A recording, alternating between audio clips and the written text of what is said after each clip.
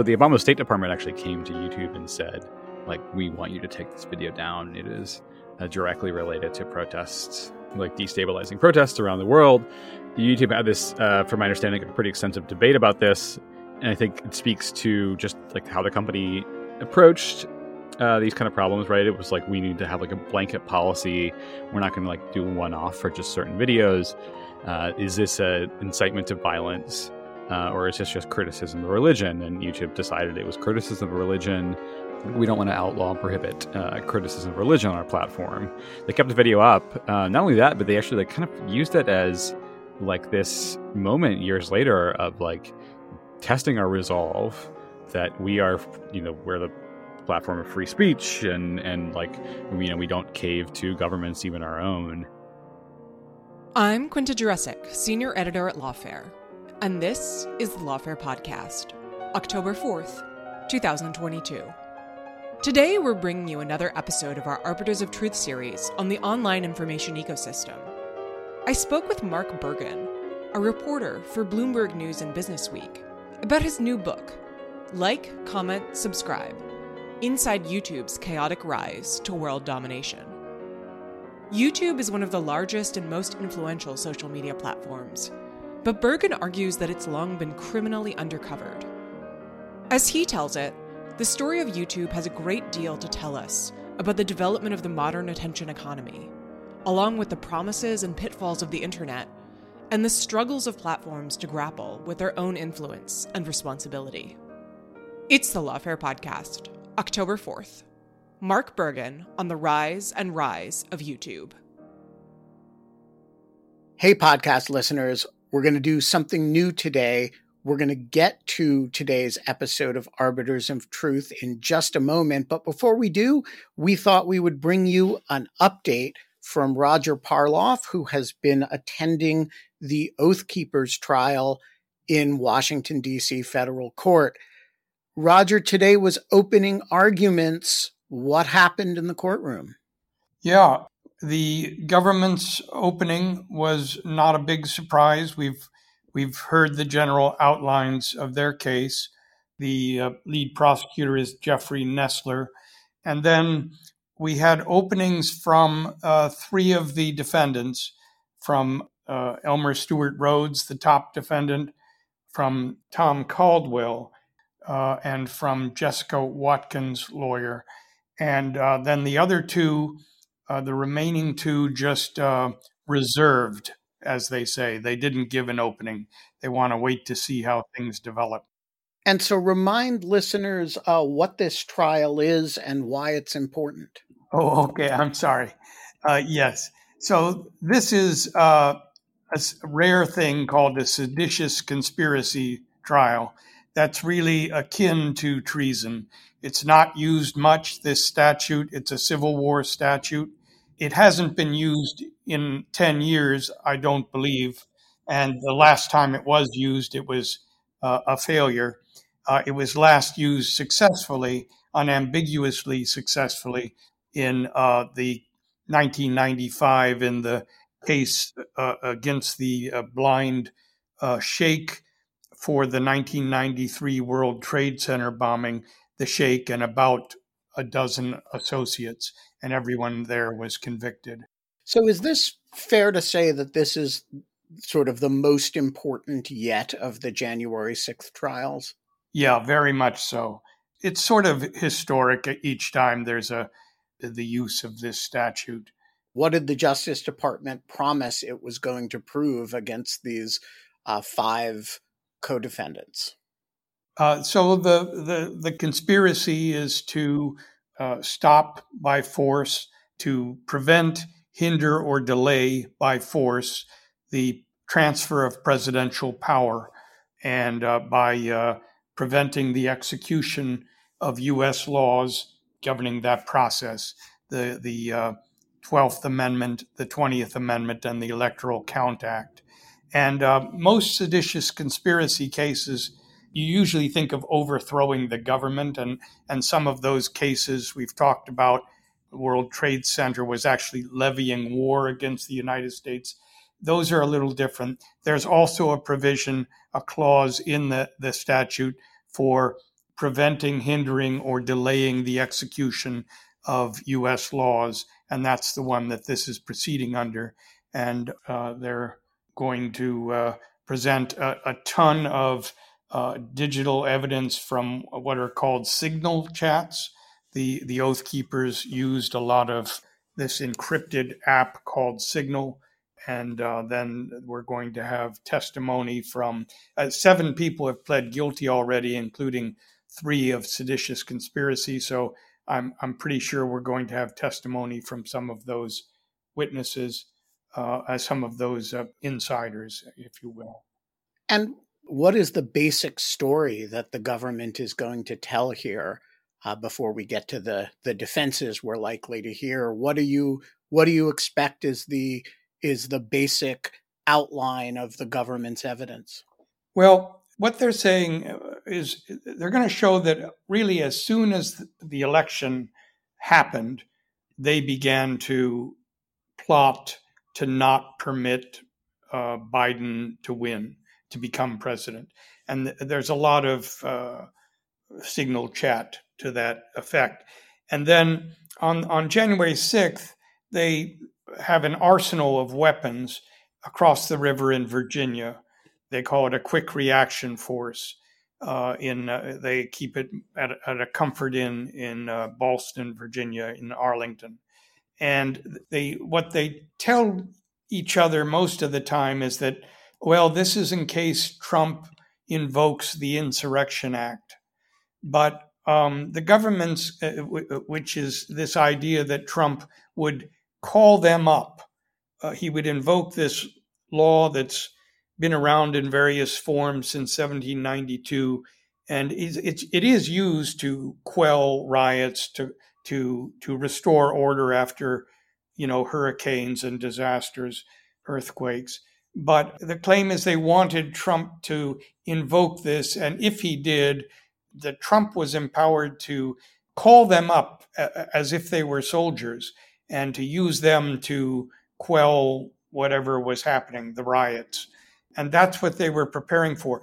But there are these internal chats of different kinds and they had tapes, which they played today, where Rhodes is saying, in effect, look, this Insurrection Act stuff, this is a legal cover because we're doing this anyway.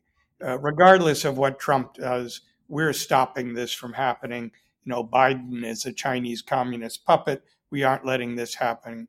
And the Insurrection Act is sort of a ruse. This will be our story for why if anyone asks, why we're stockpiling weapons at the Comfort Inn. And what did the defense lawyers promise in their opening statements?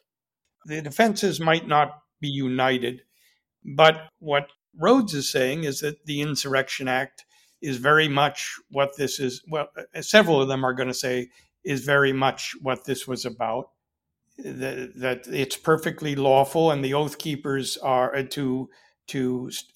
nothing they did violated Virginia law. That's because the Oath Keepers research the law every time they act. And they knew D.C. law doesn't permit the gun, so that's why they put them there. And the president didn't invoke the Insurrection Act, and that's why they didn't bring the arsenal in. Now, why did they go into the Capitol? That's a little more confused at this point. And it's possible that there will be some difference in defenses. I believe that Rhodes' attorney said that Meggs was off mission when Kelly Meggs, the co-defendant, led them into the Capitol. How long do we expect this trial to go? The judge told the jurors about 5 weeks or more. The government has been estimating 3 weeks for its case. The defense keeps saying 2 or 3 for its case. They told the jurors today that it might be more like 6 or 7 weeks. We will come back to you, Roger, as the trial develops, and people can follow Roger's live Twitter feed of the trial. Roger, what's your Twitter feed? At R. Parloff, RPARLOFF. LOFF as in Frank. Thanks for joining us, Roger, and Quinta, back to you. Thanks, Ben. To start off, I actually wanted to start off with the epigraph of the book. You have two. One of them is from Mary Shelley's Frankenstein, which I loved because you could read it as describing, the creators of YouTube, but also the platform itself. It's a story about the agony of creation, but also about starting a process that you actually can't control. So what were you thinking with that quote? Is YouTube Frankenstein or is it Frankenstein's monster?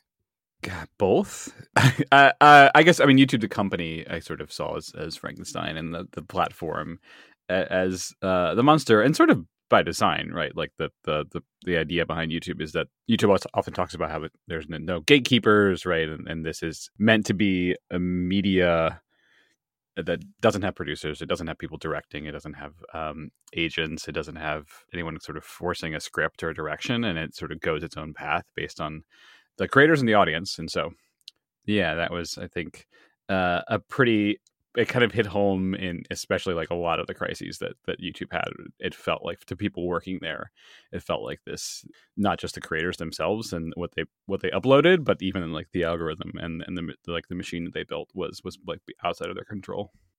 So then tell me about the other epigraph, because I think this also gets to the kind of the high-low art culture aspect of the book, which I think is really compelling and also speaks to some of the many, many crises that YouTube finds itself in over the course of your book.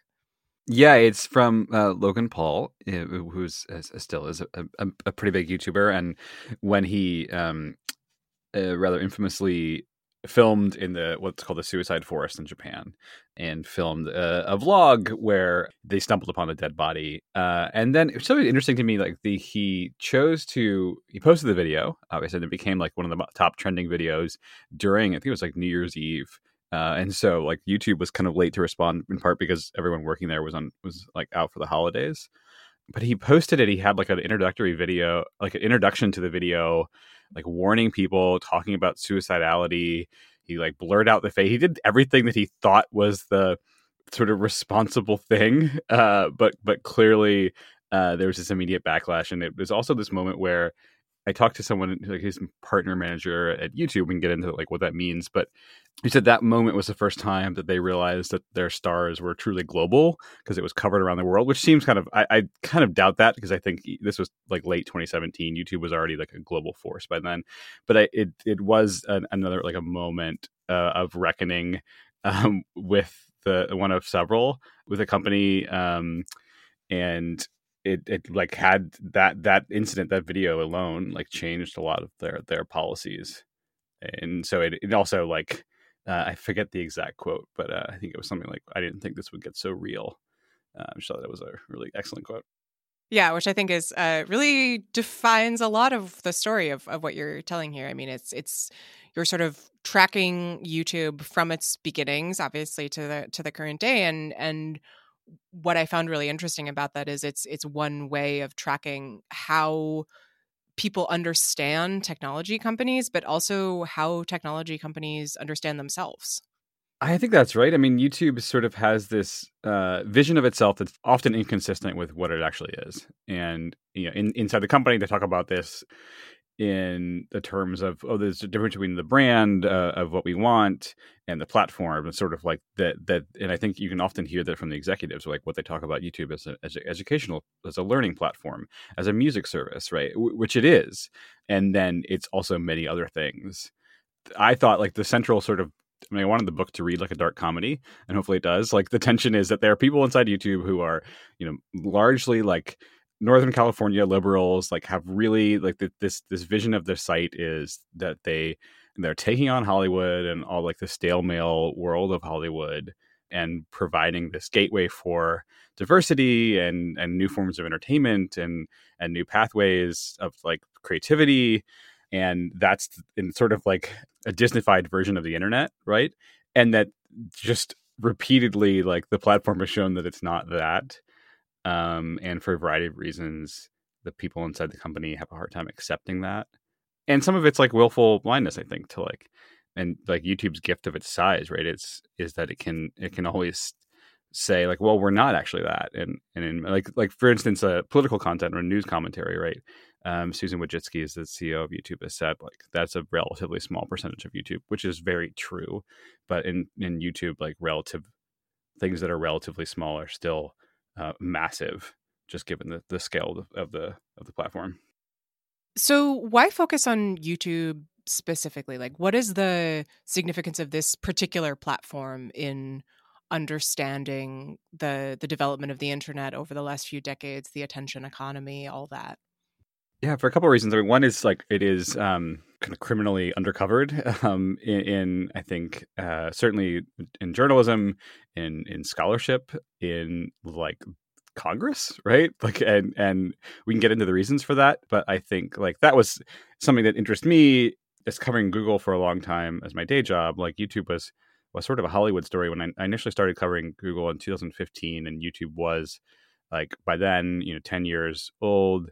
It was kind of trying to take on like streaming and Hollywood and this, and it was like covered by the media reporters, and not like the Google reporter was kind of covering like the corporate story and self-driving cars and like the new shiny penny. And then obviously like after Trump, like YouTube became a content moderation and a platform story, and became an increasingly like headache for Google. I think the other like it is also shaped. They talk about this in the book. I kind of hope this comes across. It's like so much of the direction of social media is YouTube, right? Like TikTok, Instagram now, and we can see it pretty like clearly on Instagram. Or like I opened up my Facebook feed for the first like Facebook page for the first time in a while and noticed like why are there like influencers dancing in the middle of my Facebook page? Like these are not my friends and family. That is the YouTube model, right? It's like the parasocial relationships. It is like creator economy. That's what's won out. And then like so many other platforms, TikTok, Spotify, Twitch, Meta are already and going to wrestle with the same exact sort of content moderations and complications that YouTube's had, because YouTube's been the only platform that has this, not just the regular social media issues, but this massive economy that they built up that makes everything they do much more complicated. Yeah, so tell me about that economy, and I think that goes back to some of what we were talking about at the beginning with Logan Paul, the very particular relationship that YouTube has with the people using its platform and producing content on it. Yeah, I mean it's called the YouTube Partner Program, and this is they set up in 2007, which is like remarkably early, sharing ad revenue with they weren't called creators, just like YouTubers or like uploaders. We don't think about them as business partners, but we should. Like they are business partners with Google. Logan Paul is a massive business partner with Google. That I built up, that they're like YouTube often points to this as sort of they've now like commissioned studies to demonstrate their impact on the economy, which is like a very politically savvy move. It's not, and I never really got to the bottom of this. Unfortunately, I think it's like something that only a few people know. Like it's a pretty top heavy economy. Like I think my guess, like a somewhat informed guess, is like the top 5% of creators make the bulk of the money. It like YouTube's part of its business success is this sort of like long tail, and so because it's you can go on and find like any number of things that you look up, right? Like any number of niches, right? And like how-to videos, and like many of those still make decent money or make money. I don't know if they're like making it like 6-figure incomes, but there's enough of a distribution of like the advertising model works really well because you can do like really targeted, not even just using like you don't need necessarily to use someone's browsing history. You can just target them based on the videos that they watch. And so there's a very wide distribution, but I think it's that economy, and YouTube I think is aware of this, is like mostly going to the really top successful creators. But there's also this like a lot of the whole premise of YouTube is that there's nothing keeping you from becoming a phenomenally successful creator. Right. And in that sense, I think it speaks to the kind of what people often call the flatness of social media platforms, that this is something that is theoretically, if not actually, accessible to everybody, that there's nothing that distinguishes between you and, Logan Paul or any other extremely successful YouTuber. Yeah, Logan Paul is actually like I don't know if you're familiar with Mr. Beast, but Mr. Beast is right now probably the most popular. He just crossed 100 million subscribers. And he's much more of like an everyman than Logan Paul. Like Logan Paul is an extremely fit, attractive. Like he started in like had a dalliance with Hollywood. Now he's doing boxing, but like he like looks like a 90s TV star, right? Like Jimmy Donaldson, who is the real name of Mr. Beast, does not. He's got like scraggly facial hair. He's kind of awkward and like on the spectrum, and he looks like just an average guy. And I think like for some reason, I'm sure there are many other reasons about his appeal and his like the way he's structured his YouTube channel. But I feel like that's something that's really fascinating to me is like he's this everyman character that has in part like succeeded because he's kind of approaches YouTube like a computer scientist. But like totally speaks to it, and like a lot of his videos are like wish fulfillment and the idea that like there's nothing keeping you from being a YouTube star.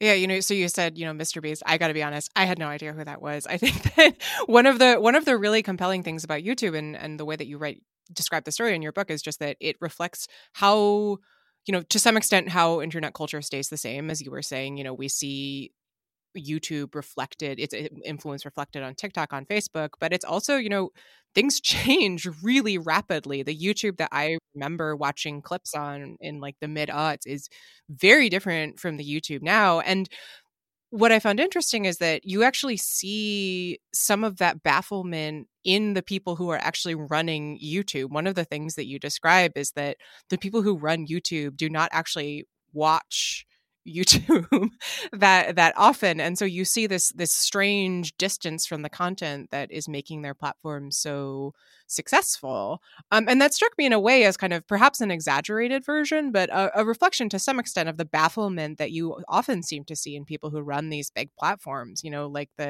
every time that Twitter rolls out an update, there's always people asking, do the people who run Twitter actually use Twitter at all? I'm curious, do you think that dynamic is exaggerated in YouTube sense? Is it different, or is it reflective of this sort of general trend?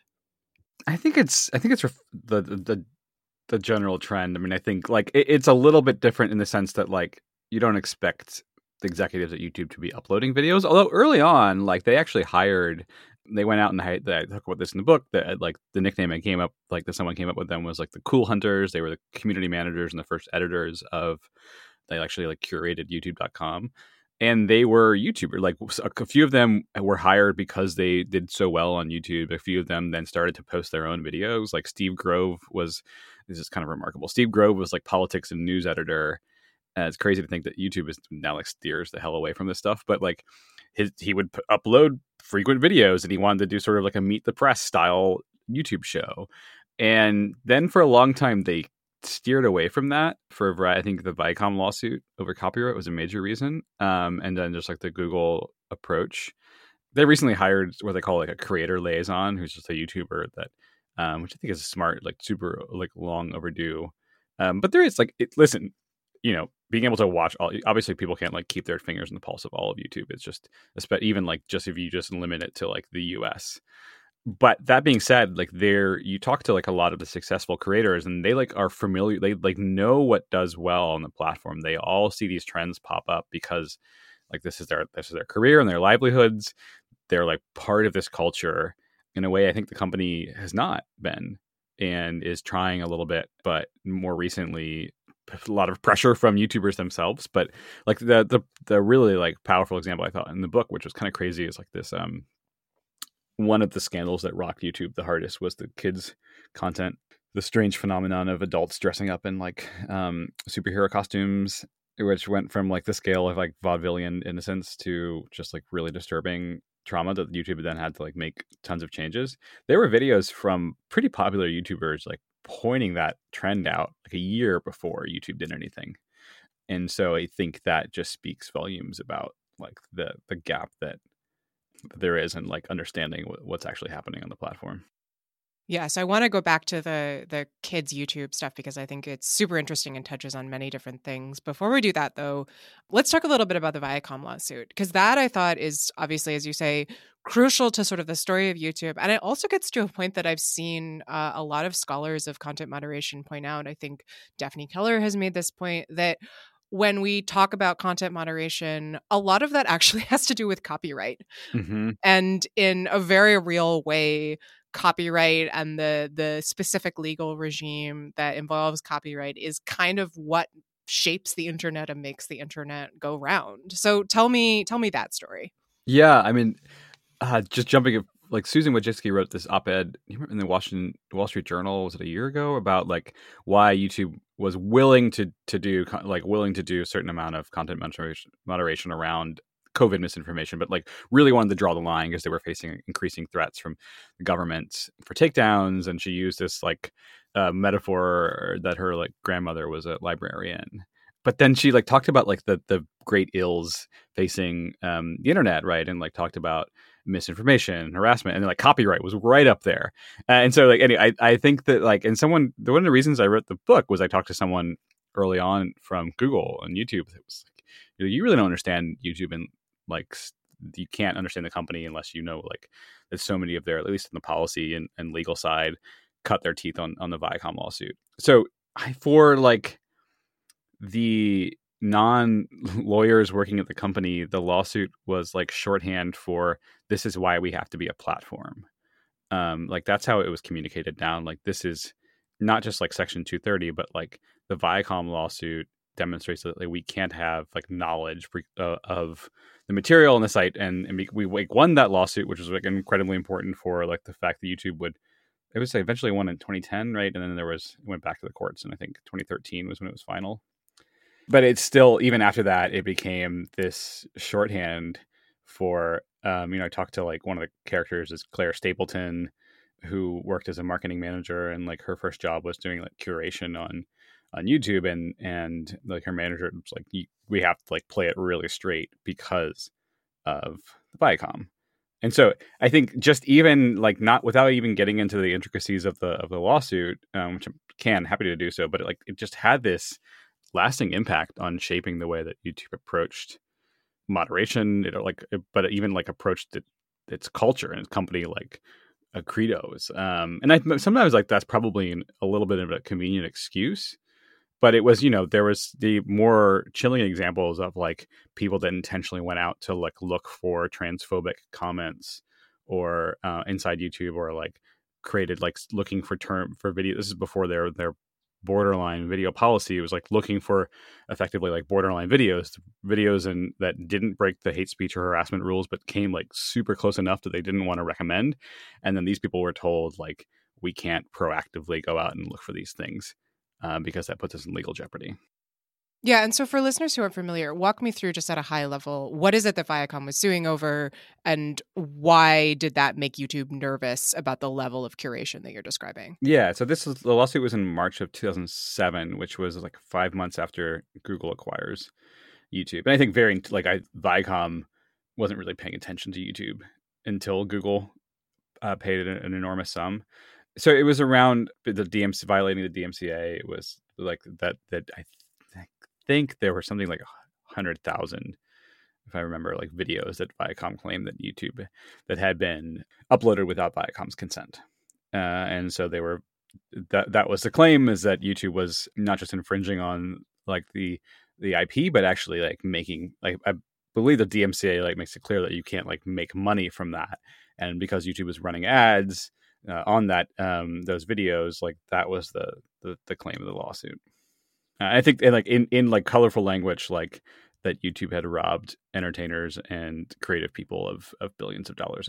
And like one of the early, the first lawsuit that they faced was from Zoe Tur, who had like a helicopter, the person that shot the original OJ Bronco footage, like the famous footage from, and then like the famous footage from the Watts riots too, and found her material like on YouTube, uploaded without her consent, filed a lawsuit, and eventually like joined these larger groups of lawsuits from not just Viacom, but like several sports leagues and record labels that at the time basically saw YouTube as like a repeat of Napster. One of the things that you wrote about really jumped out at me because it suggests how immediately this question of content moderation shows up on YouTube. So you have this story very early on in YouTube's history where one of the creators sends a test website to a friend who responds, and I'm paraphrasing a little bit here, but essentially, nice. How are you going to keep out the porn? and in some ways, as we're kind of hinting at here, that question never really goes away. And it turns out to kind of be the question, except, it's of course, it's not only porn, it's violence, it's harassment, it's any kind of material that YouTube might not want on its platform. And so you've described there with Viacom how that really shapes the platform's thinking about what it means to be responsible and to know what's on its platform. It does sort of take these steps toward more involvement, then it steps back, it sort of moves away. Well, just walk me through sort of the arc of YouTube's thinking about content moderation and how involved the platform has been in that process. Yeah, I think it's really a fascinating one, and like sort of encapsulated with this quote from the book from like an early sort of one of the earliest content moderators they hired. They called it Squad. She went on to work for Twitter and talked about how it's like consistent with every platform. It's like first you have a community, then you get really big, then you have yourself a platform. And so I think like the approach it's a little bit. This is a little bit rough, like, or I'm being maybe too imprecise, but like, I do think early on they treated it like a community. Like it was like, this is our community of video uploaders and fans and like people using YouTube. And like at the time it was, there certainly had a lot more viewers than people uploading, but there was enough of an overlap where like, if you're watching YouTube, the odds of you like uploading a video are a lot higher than they are today, right? Where you have like 2 billion people and they're not uploading videos. And they even had like a video reply function. So like that was it was like a lot more like social features. So I think, they wrote fairly eloquent rules, given the fact that they were like making this up as they went along. Like Micah Shaver he's a character in the book and one of the earliest policy staffers and had worked with, I don't know if anyone in the audience remembers, Rotten.com. It was like an early website. I still think it's still around, actually. It was basically just like gross out images, mostly from medical texts, and this was like a screw you to the Communications Decency Act. But so like familiar, and Micah was like familiar with live journal culture back then. And an example that I thought was really fascinating was familiar with live journal culture and like the early sort of like the web 2.0 like internet, and knew enough of that the trend there was pro anorexia content, that like there were actually women uploading like not just videos but like posts and journals and blogs praising anorexia. And so like they saw that appear on YouTube pretty early on, like set an age gating policy in place. Like they don't have the tools that YouTube has today of like they can downrank them in recommendation engine, but that is like effectively removing it from search and putting an age gate was a way to do that pretty early. And so it was, I think, like surprisingly sophisticated and ahead of its time. That moderation approach didn't do what Google likes to do, which is scale. Like it was, you have to hire a lot more. And like, I thought this was a great metaphor. Like the first team of content moderators and screeners that YouTube hired literally sat in the front row of the first thing that people saw when they came into the office. Eventually, when this is before they joined Google, eventually they moved them to a different part of the office. But like, they were YouTube employees, right? They had benefits, they had equity, and then flash forward a few years, and most of the content moderation has been outsourced to a variety of companies across the globe. So I think there's that middle period where and people that work there admit this, like really underinvested in moderation relative to their growth, starting like in 2012 to like 2016 period. I think there's also, the Arab Spring was this really pivotal moment in YouTube's history, as well as like the social internet, and I think shaped their approach to moderate. Like still in that time, like someone who was hired in 2011 and was told me like that the question they were asked is like, how are you going to fight tooth and nail to keep videos up?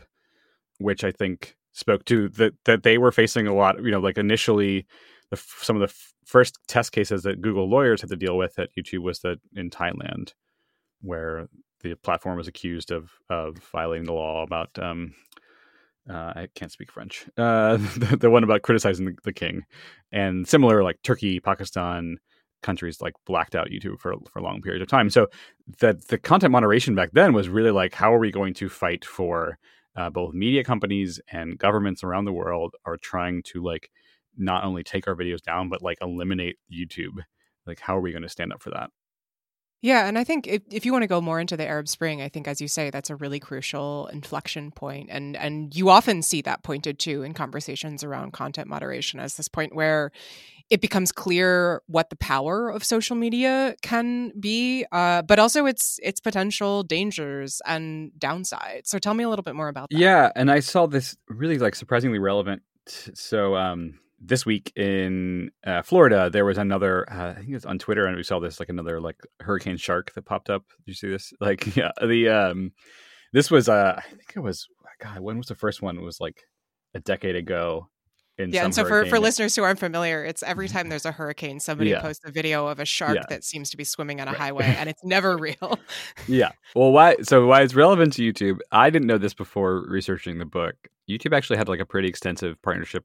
They pay them as business partners for this company called Storyful, which was a digital newsroom that was part of this trend. It was pretty popular around and like naive, but popular a decade ago when the Arab Spring happened. Of like, newsrooms can't get into Iran and Turkey and Egypt, but they can, like, there's a ton of footage coming out of there, right? And so like it was really popular in social and on Twitter, and like Storyful set up this pretty savvy operation where they would like verify the tweets and social media and YouTube videos coming out of the Middle East.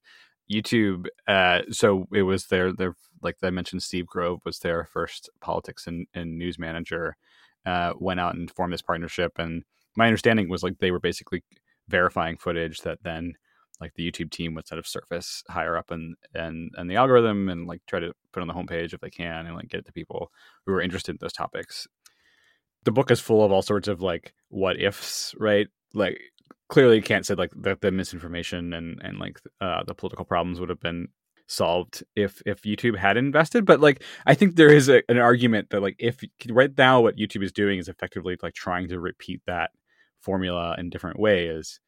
So I thought that was really interesting. Like at one point I have in the book, they like talk about acquiring Storyful. It didn't happen. And then like YouTube sort of turned and got really fascinated with Google Plus, which is a whole different topic. But so there was the Arab Spring was, and it was they had a business incentive to do this. Like this was an opportunity for them. They were still trying to shake this reputation that they were just like cat videos and dogs on skateboards. And the Arab Spring was like YouTube can be a place where serious news happens, where serious world events unfold. And so that was the business rationale for making this investment. And then, like, I mean, the Innocence of Muslims is another that happened in late 2012, which is like the turning point for YouTube in particular, but the turning point for the like geopolitically for the Arab Spring.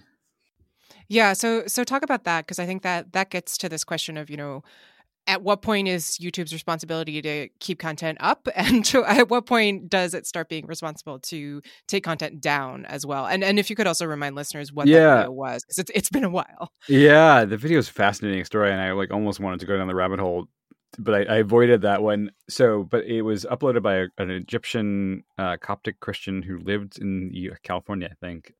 And it was a 12-minute trailer for a movie that was never made.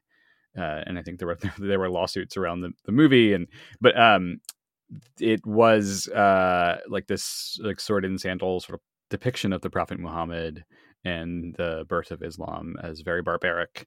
I watched it. It is like bad, like just like not like aesthetically. And so it came, I think it was like in like this summer of 2012, and not like a popular YouTube channel at all.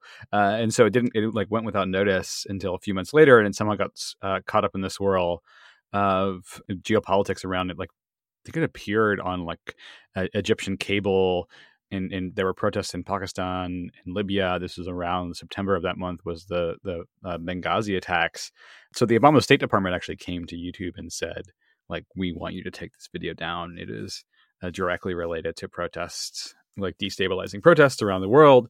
YouTube had this, from my understanding, a pretty extensive debate about this. And I think it speaks to just like how the company approached these kind of problems, right? It was like, we need to have like a blanket policy. We're not going to like do one-off for just certain videos. Is this a incitement to violence? or is this just criticism of religion? And YouTube decided it was criticism of religion. We don't want to outlaw and prohibit criticism of religion on our platform. They kept the video up. Not only that, but they actually like kind of used it as like this moment years later of like testing our resolve that we are, we're the platform of free speech and like, we don't cave to governments, even our own.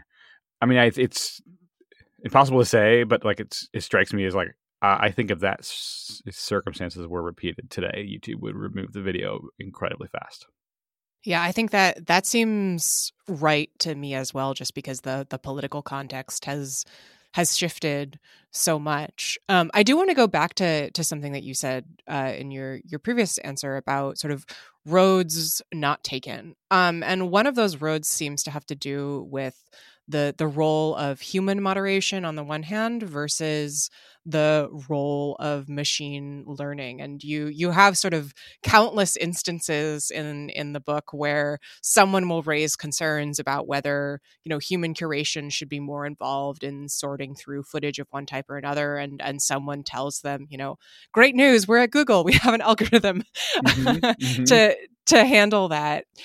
So tell me about how algorithmic content moderation, the role of the algorithm in driving this site grows over the course of YouTube's rise, and how you see the problems of that beginning to appear. Yeah, I think there's like two key moments that I talk about in the book. One is like the this early team of community managers whose job in part was to curate the homepage. This was back in like the first 4 years of the site or so, 4 or 5 years, and there was like, it was sort of just kind of expected, right? Like everyone's going to come to youtube.com and see the same thing. And they certainly like they had the recommendation engine that was tailored based on like your viewing history, but in the like the part like they didn't have a software system to basically like curate and program the homepage. And so this early team they picked some like gems and like made some careers and did some like, I think, kind of fun creative decisions, right? Like they did a full takeover of like remember the early viral like Chocolate Rain video of covers of that. They like did like guest curation from like Wes Craven and Rob Zombie. They rickrolled the entire internet once. So and then around 2010, their jobs are changed, and we see like the kind of gradual implementation of a software algorithmic system for picking the homepage and then like the YouTube feed. A couple things, like one is this time in history, YouTube was extremely concerned about Facebook. Facebook had, this is even really before like the dawn of the mobile internet, but Facebook had this really compelling feed that YouTube has never really had, right? Like people certainly like there's a lot of mobile use on YouTube, but people don't like just scroll through. And it was in what the news feed was also like tailored to individuals. I know the people at YouTube, some people thought that the way of having people inside staff curate videos for the homepage was basically turning them into kingmakers and gatekeepers, right? And that felt antithetical to the company's culture. They were also frantically trying to expand to every market, including they had plans to go into China, but they never went. And it's like, well, we can't replicate this model. I mean, I guess they can. They're Google. They can do anything. But they decided they didn't want to replicate this model in every single market, and software is more cost effective and consistent with the company culture. The other thing is, like, people brought this up in multiple occasions, like the Viacom lawsuit. They hadn't won the Viacom lawsuit by this point, and so in court they were arguing, like, listen, we have no preconceived knowledge, like we don't intentionally go out and edit footage. We're not a media company. And then you had a small group of people that were going out and looking for videos to like basically edit. So I think it felt like an inconsistency.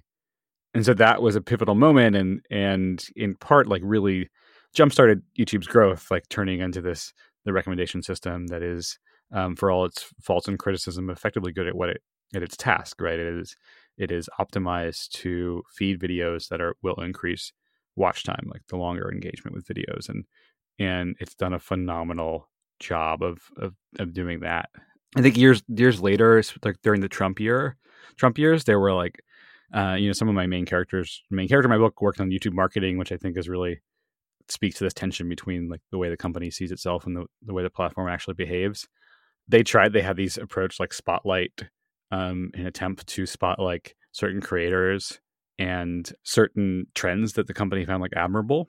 And those often, but the YouTube would like put these on the homepage or like try to kind of put them in front of viewers, but they were often in conflict with the main chief goal of the company and the algorithm, which is watch time.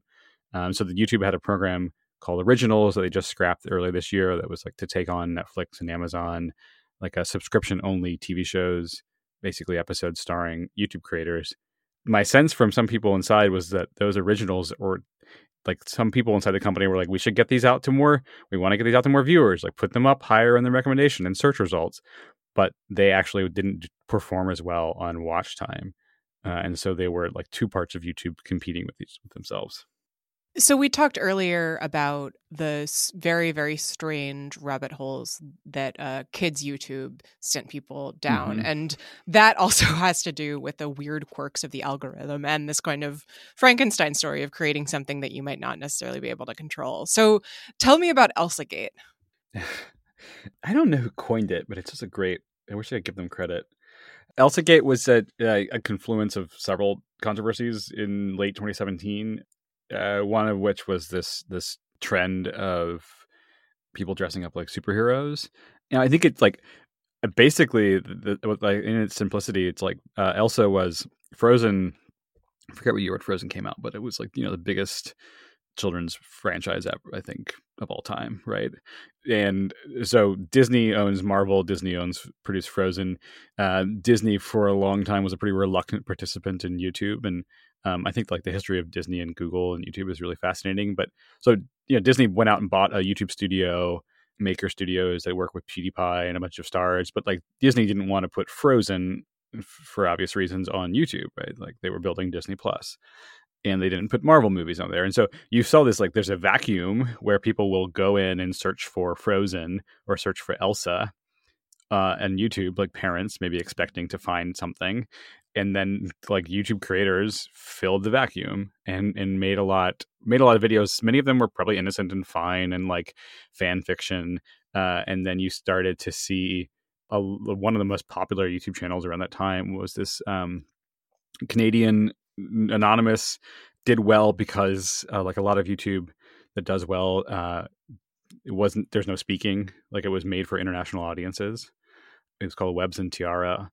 You can go like there are certain parts of the internet you can go find them. They're like deeply weird, but they're not. I mean, it's arguable about like they're certainly not educational, but like how much of kids programming is educational. But there's so many. What happened was like so many, like YouTube called them replica channels, which I think is a fascinating term. That like YouTube channels that just imitated this form. And then the other trend that was happening was something like one of the popular search terms on YouTube was bad baby. And so a lot of people were uploading videos like pranking their children. This like strange trope of like dressing up adolescent children as babies and then punishing them became this like very popular phenomenon. And YouTube, basically like the main catalyst for them to crack down was that advertisers, which had earlier that year boycotted the site, were threatening to boycott again after a series of like bad press. James Bridle, do you remember this essay, Something is Wrong on the Internet? Yeah, it's a really striking essay. I'd recommend that people go out and read it if they hadn't. Agreed. And like does a phenomenal job of encapsulating everything. Like the main issue was that there are so many content farms that were just churning out children's content, like, and not even, it's like bots making basically bots making material for bots. Bridle's essay was important because talk to people inside YouTube, they were like, they saw it trending on Twitter and freaked out, which I think speaks volumes about the way that companies make decisions. Saw it trending on Twitter. Advertisers were threatening to walk again. And it's like around Thanksgiving of that year, they cracked down that just like overnight eliminated thousands of channels and videos. And then the YouTubers, and like YouTube Kids and Family is still like, to this day a huge part of YouTube. And so all these channels overnight like lost all their revenue or like woke up to an automated email that's like your YouTube channel's gone. And then hence the name ElsaGate. Yeah, and I think the story is interesting because it brings together a lot of different threads. The sort of the sheer strangeness of the places that algorithm can lead you, the importance of ad revenue and content moderation. Like you said, a lot of this has to do with advertisers pulling their ads because they didn't want to be associated with this. And one of the other things that this really made me think about is, not only YouTube's difficulty in addressing its responsibilities to kids, but also how kids are kind of the canary in the coal mine of a lot of content moderation problems in a way. So like you described Yeah. one meeting where a team is agreeing that YouTube should sort of minimize meddling with recommendations because one person reasons if people are watching that, that's their choice. But then one employee, Matthew Mengerink, realizes, and I quote, that doesn't work for kids, which is of course true, but it's also just an early warning sign that, recommendations can lead adults down ugly paths too. So I'm curious what you think about that. Oh God, yeah, that's like super fascinating. I think the way that just like the thought process for people inside Google, which is it like very, there's a consistent. People told me this that work there, right? Like, who are we to tell people what to watch, right?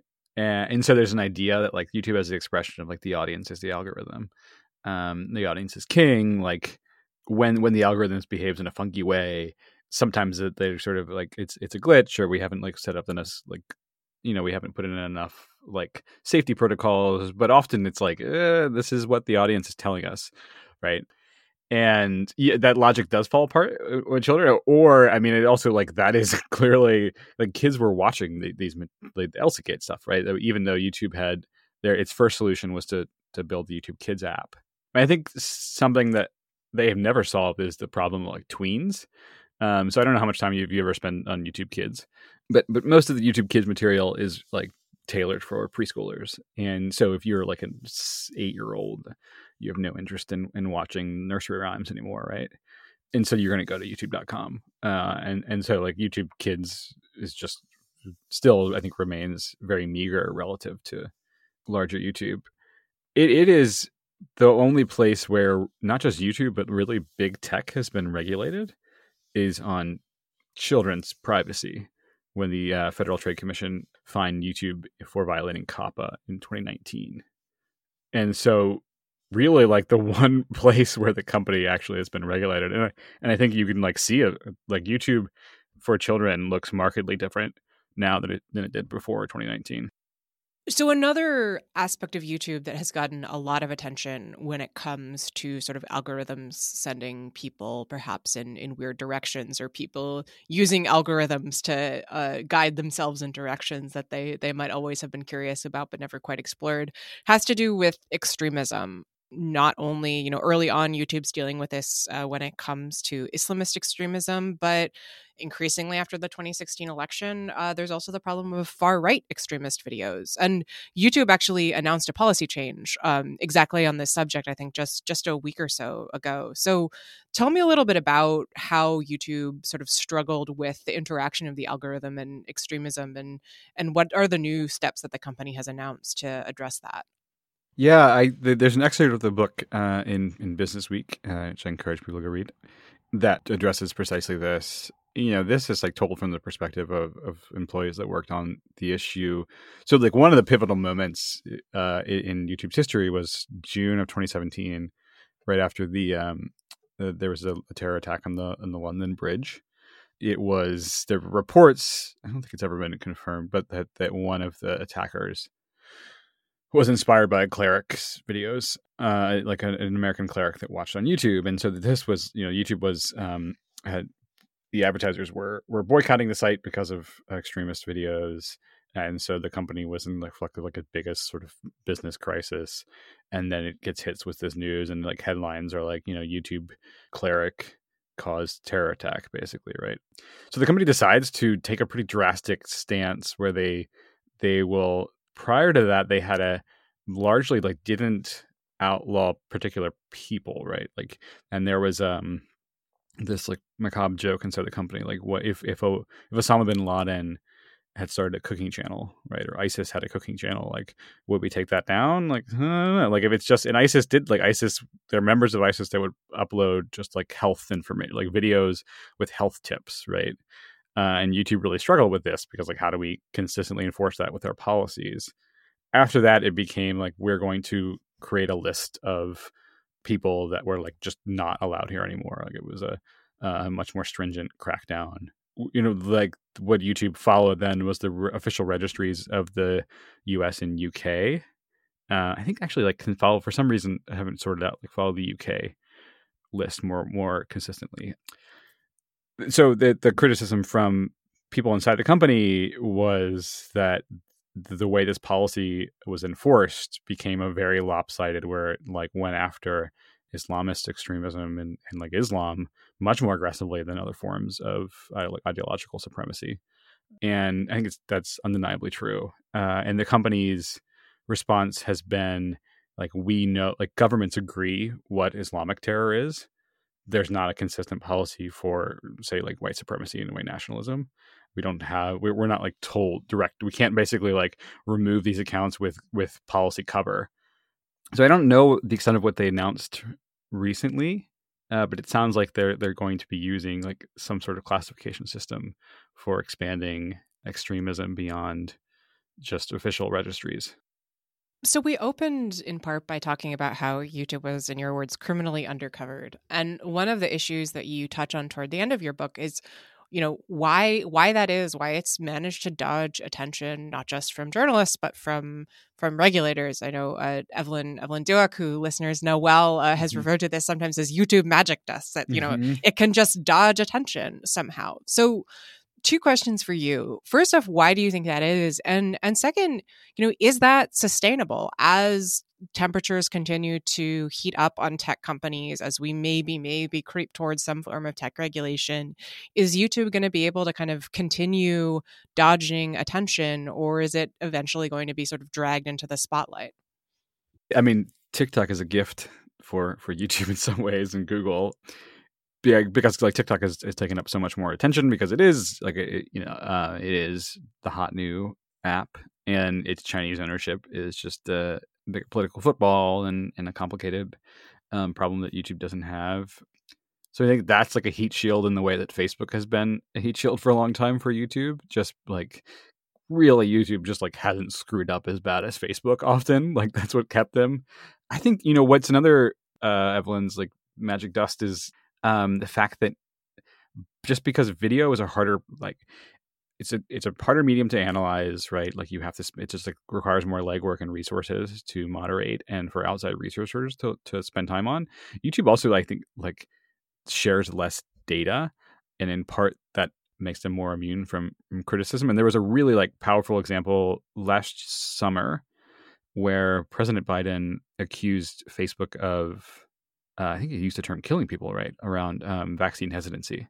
Yeah, that's right. And it was this criticism because he was using this list from this UK group that had identified like the top on social media, the top proponents of vaccine hesitancy and anti-vaxxers. And it was Facebook and Twitter, didn't mention YouTube at all. And so this could be like, on the surface, it looks like, oh, this is a problem for Facebook and Twitter, and it's not a problem for YouTube. Like I went to the research group and was like, why don't you guys have YouTube? It's like, oh, well, Facebook has an API and Twitter has like, and YouTube it just doesn't have this similar API and it's harder for us to access. And so, and I'm not faulting the research group here. I mean, like, but in some sense, it like YouTube was not in the headlines, and the president was not citing YouTube simply because the company doesn't make it easy for like outside researchers, which I believe they announced earlier this summer that they are going to start opening up some more resources for outside researchers. I mean, we're talking about kids content. Like there was 2016 was a massive report from the American Academy of Pediatricians about media content. Didn't even talk about YouTube.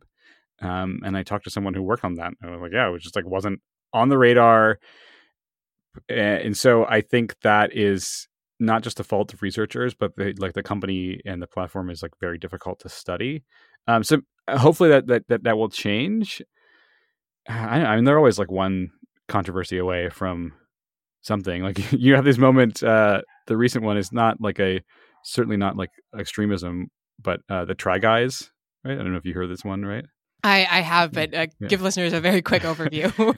Try Guys is a popular YouTube channel. Actually, came out of like BuzzFeed a few years ago.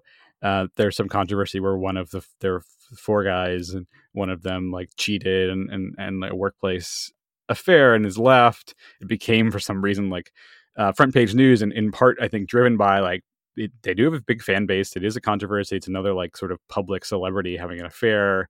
And then the other part is like people are like, who are these guys, right? So there are all these moments. Like Mr. Beast is another example. Like anyone, like for people under 25, he's like one of the most popular entertainers in the world, and arguably like his video content should be treated like Game of Thrones, right? It's like we should be analyzing what messages and this media. And so I think the more and more of like the Try Guys become like sort of cable TV like staples for a certain generation, and then YouTube will like more people will be paying attention to YouTube. All right, let's leave it there. Mark, thank you so much for coming on. Yeah, thanks for having me. You've been listening to Arbiters of Truth, the Lawfare podcast's occasional series on our online information ecosystem. Keep an eye out for new episodes in the Lawfare podcast feed, and you can also find us in our separate Arbiters of Truth podcast feed. The Lawfare podcast is produced in cooperation with the Brookings Institution. You can get ad-free versions of this and other Lawfare podcasts by becoming a Lawfare Materials supporter at patreon.com/lawfare. You'll also get access to special events and other content available only to our supporters. The podcast is edited by Jen Padgett-Howell, and our audio engineer this episode was Jay Venables of Goat Rodeo. Our music is performed by Sophia Yan. As always, thanks for listening.